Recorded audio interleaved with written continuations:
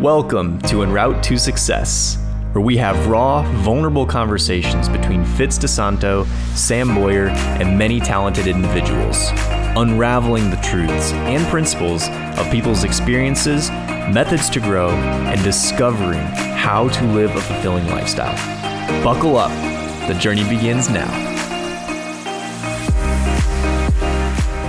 Hey, welcome back to our podcast. There goes Sam. How are you, Sam? I'm good, Fitz. How are you today?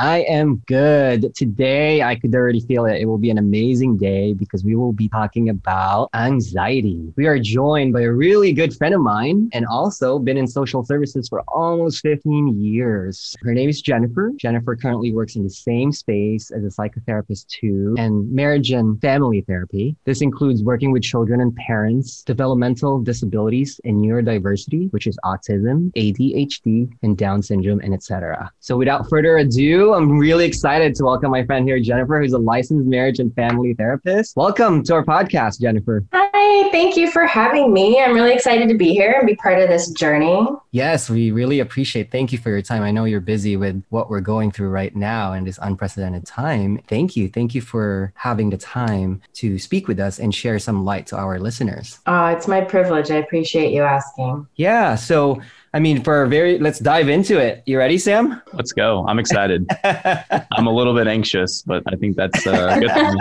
Yeah, so very first question, we've always asked this, Jennifer, if you could just give us a high overview of her origin, backstory, where Jennifer is from, and how did you get to what you do today and what really inspired you to do that? And I'll give you the floor to explain that high overview. Sure, I'll try my best to sort of summarize, but I will say I've been a lifelong patient as a therapy patient. It started at a fairly young age. My parents were sort of those somewhat progressive parents. When they got divorced, they wanted to put me and my brother in therapy to make sure that we were okay. And then, of course, I've been in and out of therapy kind of ever since. I struggled a lot with pretty severe depression as a teenager. And honestly, I think my therapist was my lifeboat. But I started to college as a music major, believe it or not.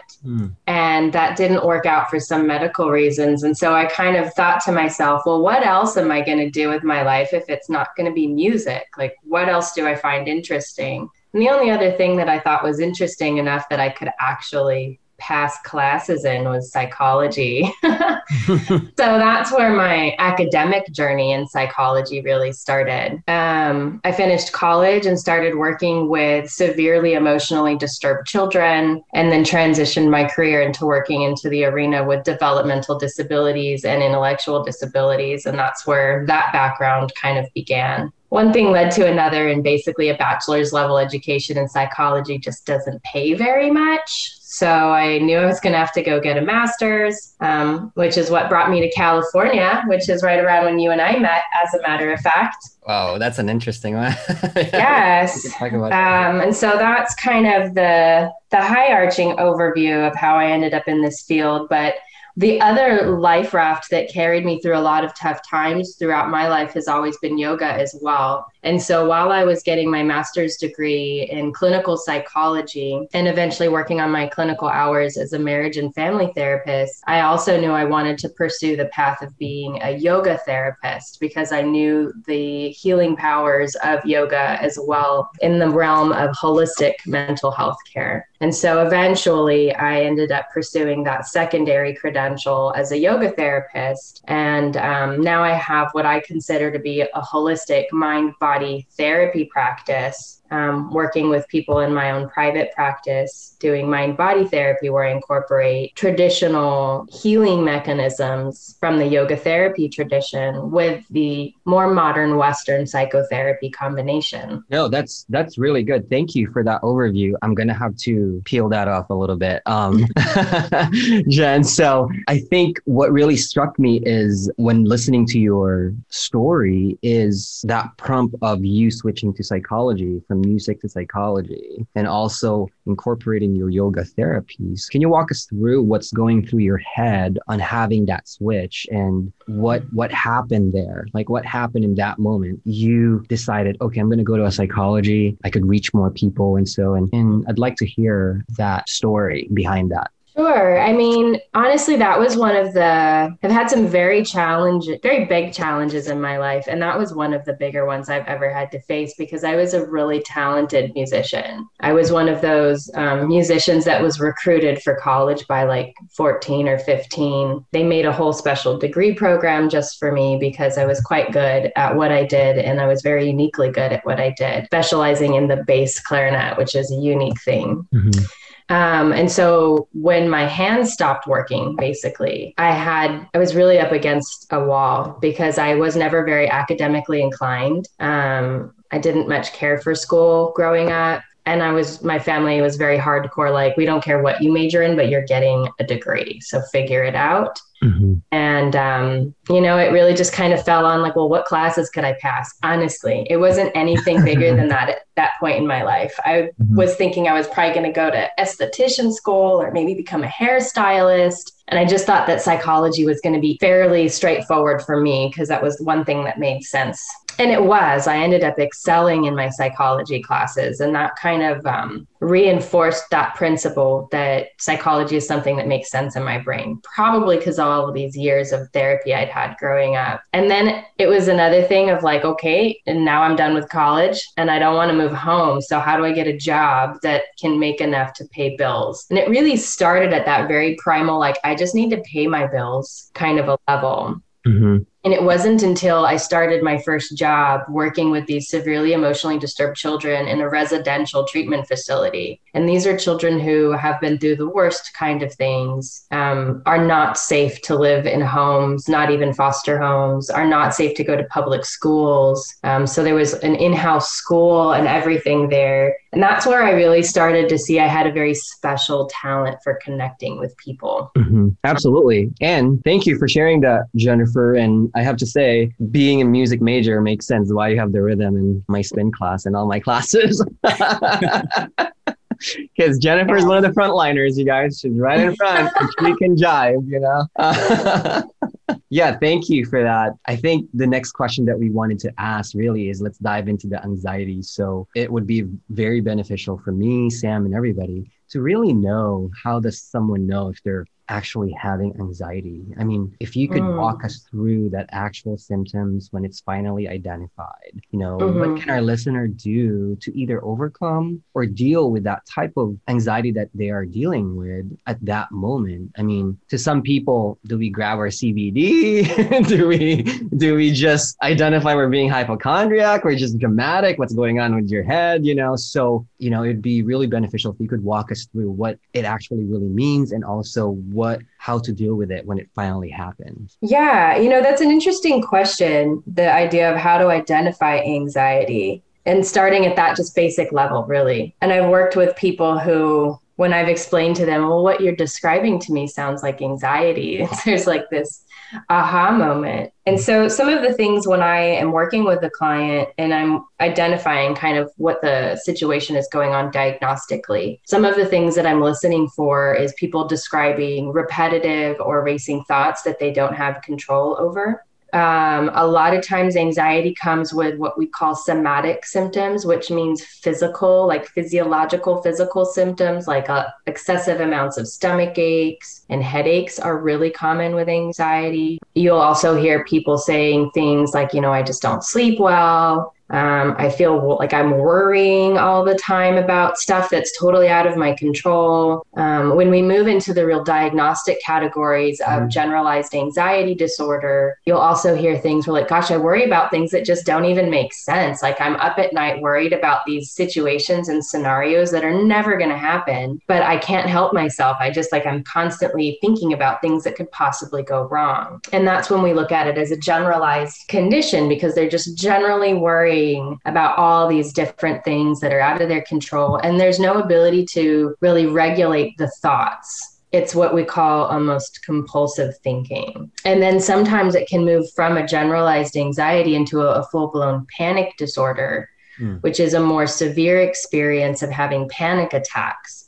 And that can include things like racing heart, feeling like you can't catch your breath, feeling like you just want to run and scream, or like you're frozen and you can't move. Those sorts of things can really be very disturbing experience for some people, and will be the reason that a lot of people actually go to the hospital. They might worry that like they're actually having a heart attack or something is really wrong. And so those are all different kinds of anxiety symptoms. And so sometimes even just hearing them or thinking about them can make you feel a little bit anxious, because we can all relate to it on I'm some doing it level, right now. Right? Me too. I'm like, gosh, even describing it, it's like, oh. Yeah, you just So did what that do we right do with there. it? Yeah, you just did that right there. So when that happens, what can we tell our listeners to not the diagnostic anxiety, but the day-to-day anxiety? How do they deal with that? Or how do I deal with it right now? Maybe it's just too much coffee, but and that's exactly, when I work with people who have anxiety conditions, one of the first things I start with is lifestyle. Truly, it's like, let's talk about your lifestyle choices, diet choices, sleep patterns. What are you consuming? Literally, as in you're ingesting, and visually, as in like, what are you looking at in your day to day? And so a lot of things that I'll start off with people is like, if you're drinking caffeine, like maybe just don't. If you really need it to get your day started, like have your 1 cup of coffee in the morning, but just leave it alone after that, Anxiety and caffeine are really good friends. Like they love to party together. I wouldn't recommend drinking a lot of caffeine if you struggle with anxiety. Yeah. The other things I talk to people a lot in regards to lifestyle is that consumption piece, as far as social media goes, as far as news media goes. Just observing what are you intaking that could possibly just be basically activating the sympathetic nervous system. And that's the thing that we look at from a physiological perspective. So starting with basic lifestyle changes can make a huge shift for some people. No, that totally makes sense. Sam, do you have any? I see you wanting to. I do. I'm going to ask my question, and then I'll probably dive into another one. But so like with all of that, as you're working with people, because it's easy for from your perspective to probably see like all these things in their lifestyle that can really be like big changes that they could make. How do you make it like tangible for them? So like what goals do you, I guess, help them set, or, just so they have something to kind of look toward, like, hey, here are some things that I can work on other than like just stopping drinking caffeine or avoiding social media. Cause like, that's so hard for people to just like stop that stuff. So what have you seen be effective in that area? It is hard, but a lot of times when people come to me, when they make it into my office, they're often feeling so intensely that they're willing to try anything. Mm-hmm. And so I'm never going to tell somebody, you must discontinue this fully right now. Mm-hmm. I'm all about this gradual process of like, if you're drinking 5 cups of coffee a day, maybe cut it down to 2. If you're spending 4 hours a day on social media and watching news, like maybe just cut it back again into 2 or maybe 1. There's also things you can add into your life, like exercise, especially right now in the kind of times that we're currently in. Exercise is a really effective way of the body's natural ability to rid any extra neurochemicals in the body and hormones related to stress, such as cortisol and adrenaline. And so adding a little bit of exercise into your day can really help your body to regulate. But for a lot of people, that's just kind of intro to managing anxiety. Like I would say that's anxiety management 101. Mm-hmm. The secondary pieces are about looking at the kind of thoughts that you're having and the story you tell yourself about life and the experiences you're having on a daily basis. And then what we call coping mechanisms, and adding tools to your toolkit so that when you are experiencing anxiety, you have something you can do about it. If you haven't had coffee all day and you've been good about your social media intake or the news, you've exercised, that doesn't mean you're going to 100% never experience anxiety again. So we have to add additional tools to our toolkit for self-care and emotion regulation. Man, I have so many notes. It's like ridiculous. Me too. Like, I'm going to have to, we might have to have a one-on-one session, Jennifer, so we can organize our stuff. But no, I mean, so what you're saying, well, what I've gathered is it's incremental changes. It's almost like in the fitness world, when I was in the fitness industry, you can't come to me and tell me you want to lose 50 pounds. Let's get to 10 first or 5 pounds first. Then we keep going, right? What really stuck with me is like on Sam's follow-up question is, does quiet time help anxiety or does it make it worse? Oh, that is such a good question and fair question, honestly. Yeah. And I will say it depends. Yeah. Okay. It depends on where you're at with your anxiety and who you are and what you're doing during your quiet time. I would say, like, as a core basic, as a general, yes, because it's going to help to lower some of the brain waves that are often really high up and really rapid when we're engaged in activity. And we just sit and have some quiet time and a nice bath or in a little meditative space. In theory, that's going to make a lot of people feel better. But if you're like having a panic attack and your anxiety levels are really, really high, quiet time might make that a lot worse. And so that's when we have to also spend time learning how to gauge what sort of state of anxiety we're in. Are we in a state where we really just need some quiet time and that's going to help us feel better? Or are we in a state where we're so hyper agitated that we need to like meet ourselves where we're at and bring ourselves down in a gentle way? Sometimes it might mean like watching a movie, because then from there you've mellowed out enough to maybe go for a walk outdoors. And then from there, you've mellowed out enough to just sit and have some quiet space. Yeah, no, that's a good answer. Sam, sorry, I didn't mean to. No, you're good. Thunder. I was just so excited. I have just a thought of my own that I want to get your perspective on, is like the relationship between anxiety and depression then, because like anxiety is kind of like being hyped up on stimulants all day. And then depression is the downer. And I can say from at least, personal experience and then friends and family members have gone through similar things. It seems like they both hang out together because you can have so much anxiety that it wears you out. And then by the time end of the day rolls around, then you're just depressed and tired. And I just want to hear your thoughts on like how that relationship works and what you've seen with people. Yes, that is also a really good point, Sam. Depression and anxiety do tend to show up together a lot. And when I'm working with some of my clients, I will educate them about the fact that some people can have just depression all by itself, which is one thing. But some people have what I'll call depression that is born from anxiety, where their life is just so stressful and so anxious that it depresses them because they can't do anything without being afraid. They can't sleep well, their stomach bothers them all the time, and they're just so depressed because they're worried constantly. And so a lot of times in those cases, that's when we'll see that when we work with the anxiety, that the depression tends to get a lot better because they're just not as worried. They're more comfortable in their physical bodies. They're more comfortable in their space and their mind.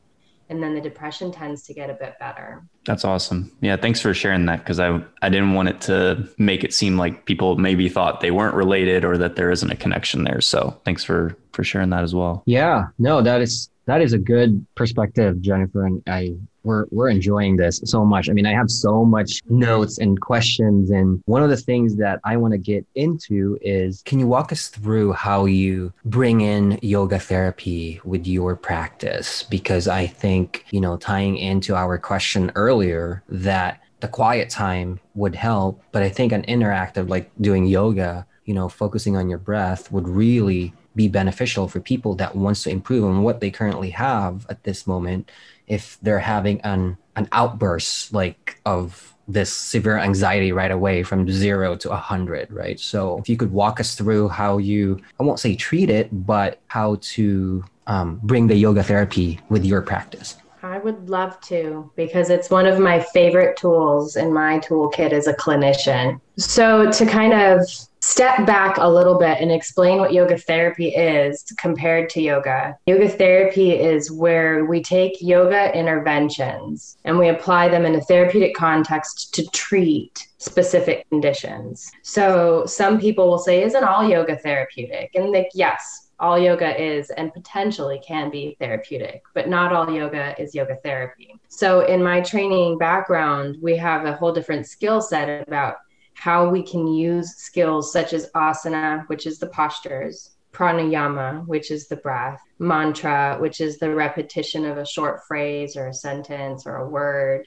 Sometimes we'll use chanting, meditation, and in settings where that's amenable, we'll use prayer as well. And we can use all of these as a form of treating some kind of a condition. And some, practices that might mean like treating your back pain. But I'm a mental health specialist, so I use my yoga therapy in a mental health context. But if you also have back pain, we can work that in there, sort of a thing. So if we're looking at how I use yoga therapy with anxiety specifically, it might mean, so this is a perfect example of, let's say someone ends their day and they're just so stressed out and so anxious from their work day, that we start off with a bit more of a vigorous kind of asana practice with the postures. And we include a breath practice that's incorporated into the postures. So it's a very breath-centric practice. And then we work down from there into a seated breath practice, where a lot of my clients have their own specialized, unique breath practice that's for their own specific condition. And then sit and do a meditation, or we might sit and do a mantra and chanting. And so a lot of my clients have their own uniquely developed breath practice that's specifically designed to be done at a specific time of day, preferably at least 4 to 7 days a week, with the idea being that this isn't just a daily practice that you're doing like you would brush your teeth, but also that it can be a rescue intervention. One of my favorite metaphors, because I'm a sports fan and I love football, is like, you don't just show up for the Super Bowl, right? Like, you don't just show up and play. You spend preseason practicing, you review your old games, you have all this practice. I mean, Sam, I listened to how you grew up in the hockey world. You, of all people, fully understand how much work goes into showing up for game day, right? Most definitely. So it's the same way when it comes to mental health management. You don't just show up to a panic attack and expect that that one breath practice your therapist taught you that one time is going to now work amazingly. You have to practice it every day so that when game day shows up, you're like, all right, I've practiced these drills. I know what to do. No, thank you for taking it. I feel like I'm having a therapy session with Jennifer, and I could feel it. I'm already feeling better. I moved my coffee away already. I'm good. Like I'm switching to water at this point. Sam, do you have any other pressing questions so we could move on to the next? No, that was such a good analogy, especially with a sports background. That I didn't know that you were a big football fan. That's really cool, because like there's just so much, like you said, that goes into it. And just the little, bits of research and more like amateur practitioner that I am of meditation, I feel that when I am consistent, it's very clear. And when I'm not consistent, it is also very clear.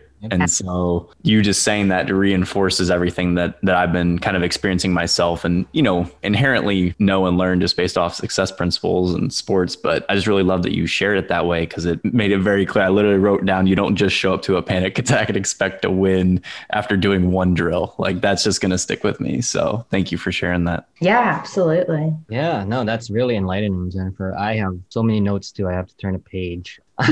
Another question that I have here that I really want to get to, and I know with your line of work being in the social services and then with me being in the fitness industry for a while, I know how draining it can be. Like I call it, I'm peopled out. By a certain time, I'm like, I love people, but I need to hug my introvert side, no music, right? Like I just want my quiet time because I want to listen to my thoughts and really calm my head down. So my question to you, Jennifer, is where does Jennifer get her wisdom and her strength? And I know, knowing you, I know the answers, but to all the listeners out there that is probably in the same line of work of what you do, what can you share to them on how they can recharge of your practice to get your wisdom and also your strength? So by the time you're in front of these people and helping people, you have this light that you are going to share with them. That's a very important question. It's important not only for me as a mental health practitioner, it's important for parents, it's important for other types of medical providers, fitness providers. I think now more than ever, a lot of us are starting to realize where our strengths are and where our areas for improvement are in regards to our own boundaries and self-care. And that's really my answer is I am very meticulous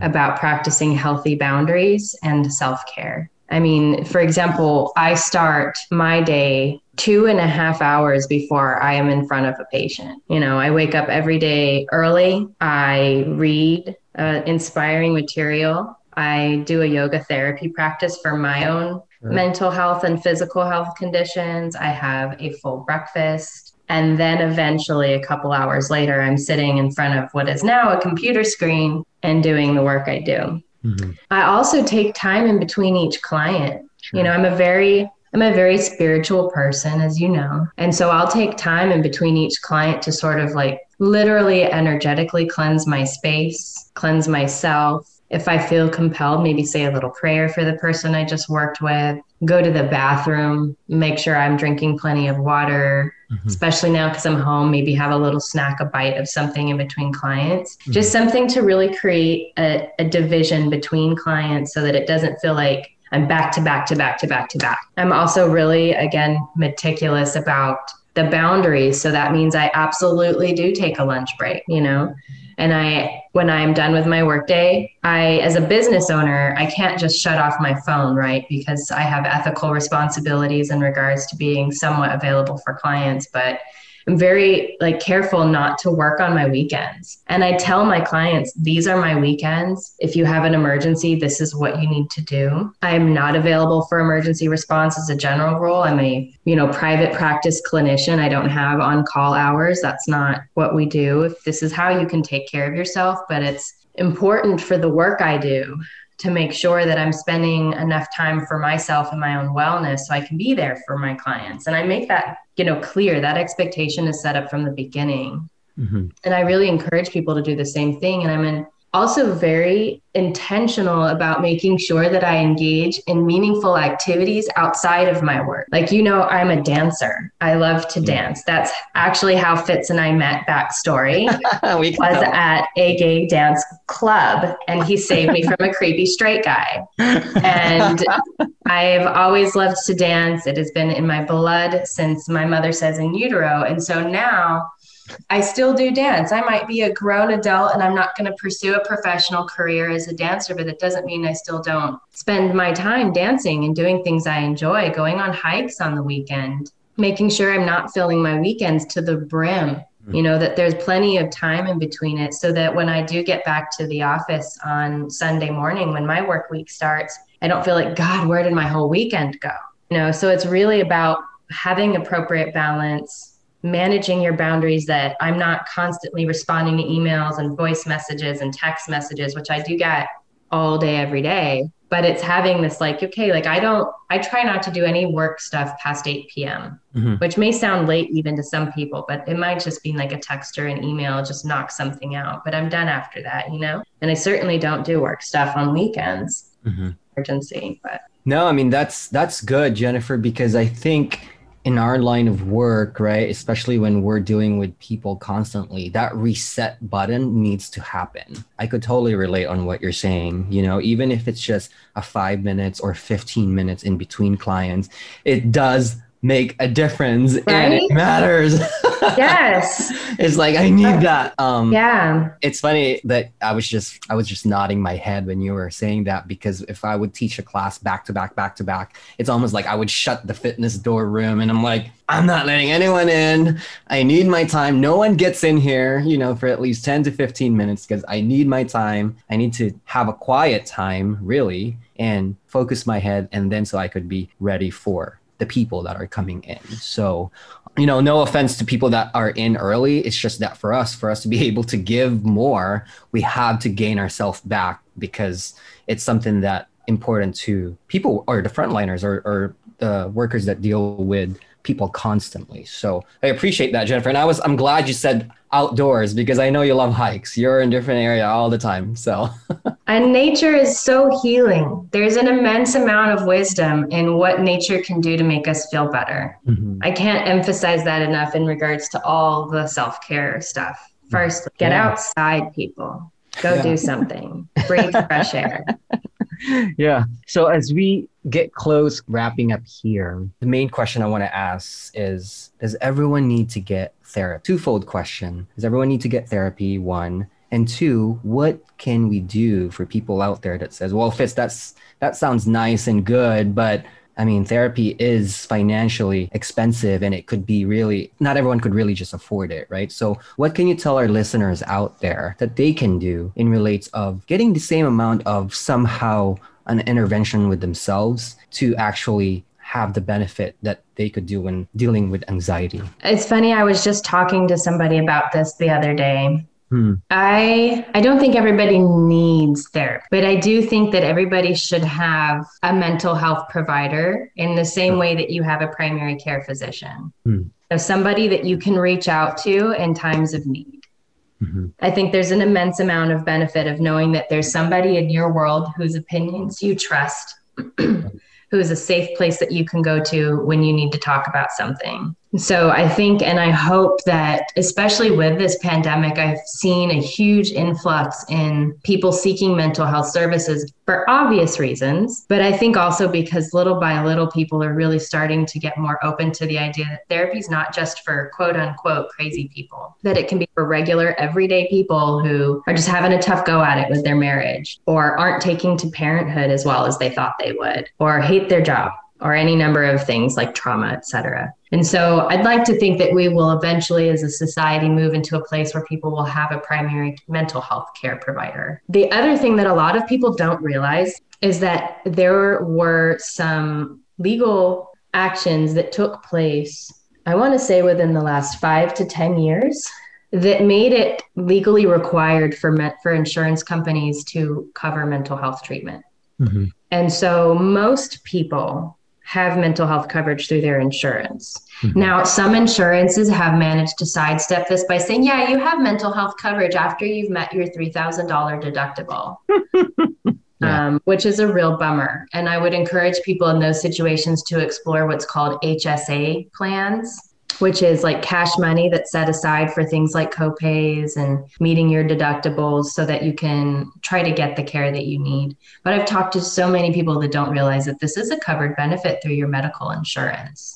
And if you're trying to find a provider, I genuinely suggest you start there. Start with your insurance company. You can call them, or most insurance companies nowadays have what's called a patient portal, where you can log on and you can search for a mental health provider in your area is relative right now because most people are doing telehealth sessions, but who's at least in your network. You can then cross-reference that by checking online. You'll get like a list of people who are in network. You can even identify people based on specific preferences, whether that's someone who specializes in anxiety, or someone who's LGBTQIA affirmative, or someone who works with racial or ethnic minorities or religious specific. You can search through filters and then you can go online and you can usually find that person's got a website somewhere, whether it's a listing through psychologytoday.com or a LinkedIn site or just their own private website. And you can learn about the clinicians that way. So you're not just cold calling random people based on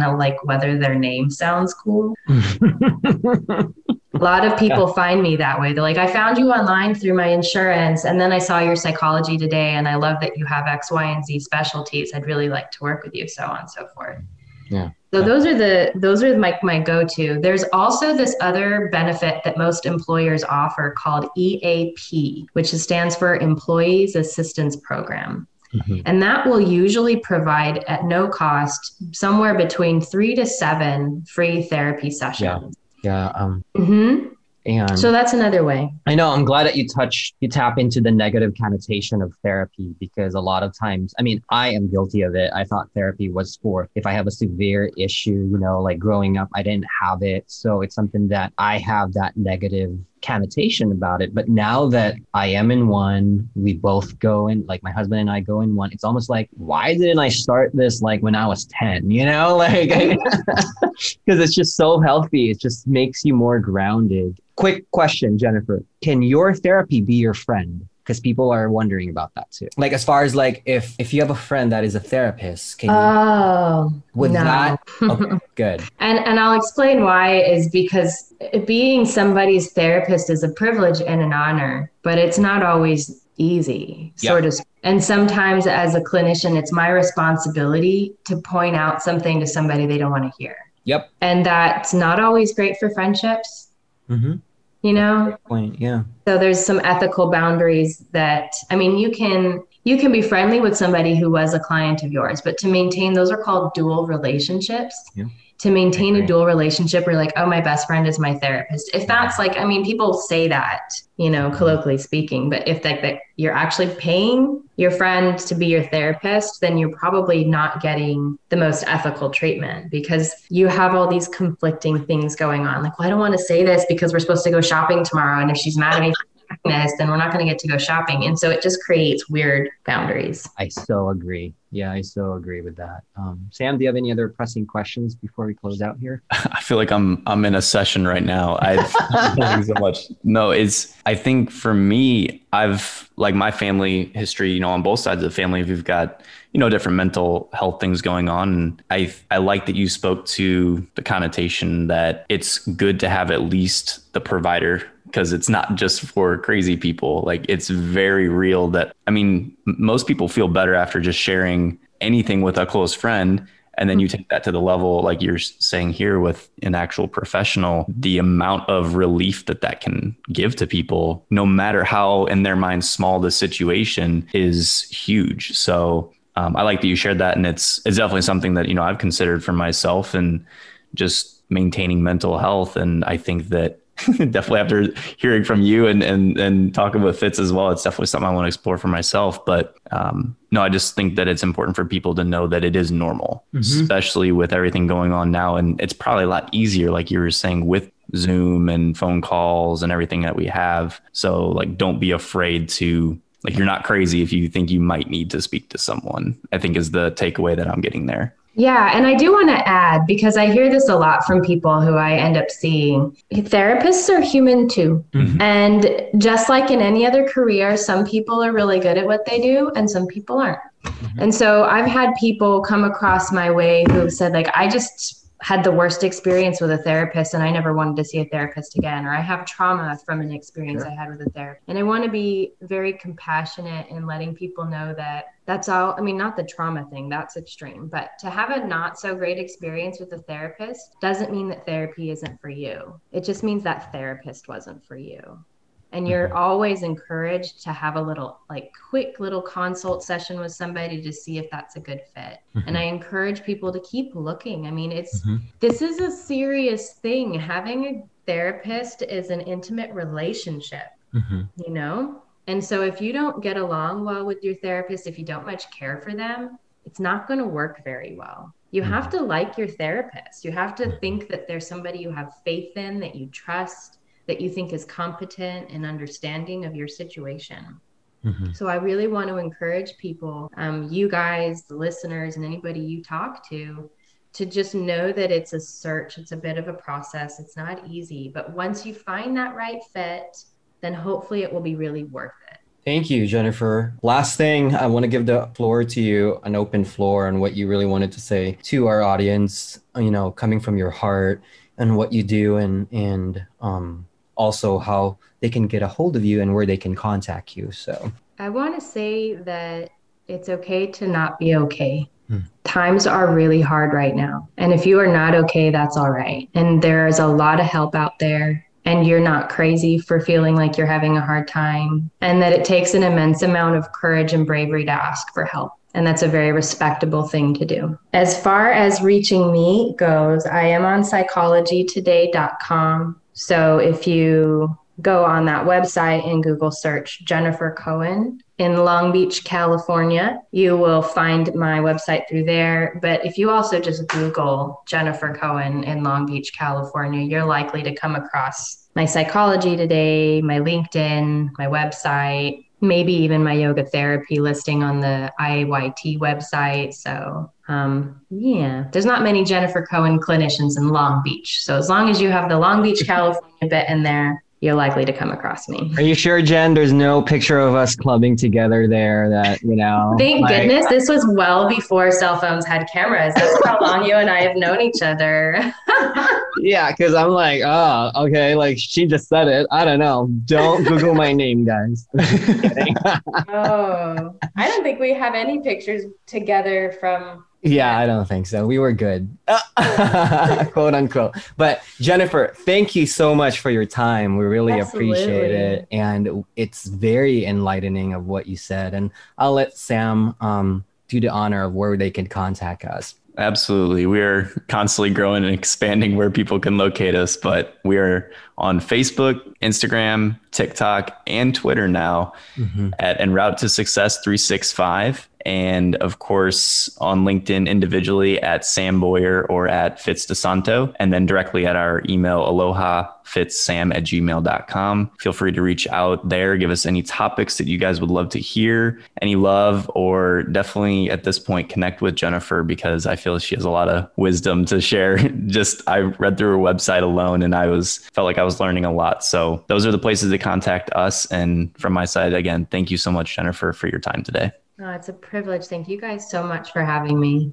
Absolutely. I want to give a quick shout out to Tori Williams, Katie Cude, my cousin Hazel, Kelly Curtis, Brandon Piesel, and Carrie Vagavinazari. Oh my God, I usually just call her Carrie V because her last name is very complex. But Carrie, thank you for listening and giving us all the insights. I mean, our list has been growing and growing, and thank you for sharing us to your friends and family. We really appreciate it. We want to reach as many people as we can and share the love and inspiration to each and everyone that could use it. Jennifer, we always end with what are the things we're grateful for. So today I'm grateful for Jennifer being a good friend. It's been a long friendship here, and I'm really glad you're here with us today. Sam, what's yours? Believe it or not, I am thankful for my coffee because it did not give me anxiety today. Maybe you haven't, because you haven't slept, so that's why. Maybe that's it. Yeah. Jennifer, how about you? I'm grateful for you guys and opportunities like this. I'm grateful for you guys hosting this podcast and for you guys taking the risky step to have somebody come on and talk about mental health. Very nice. Beautiful. Thank you, Jennifer. And remember, guys, even small victory is worth to be grateful for. We'll talk to you guys soon and look out for a future episode. Take care.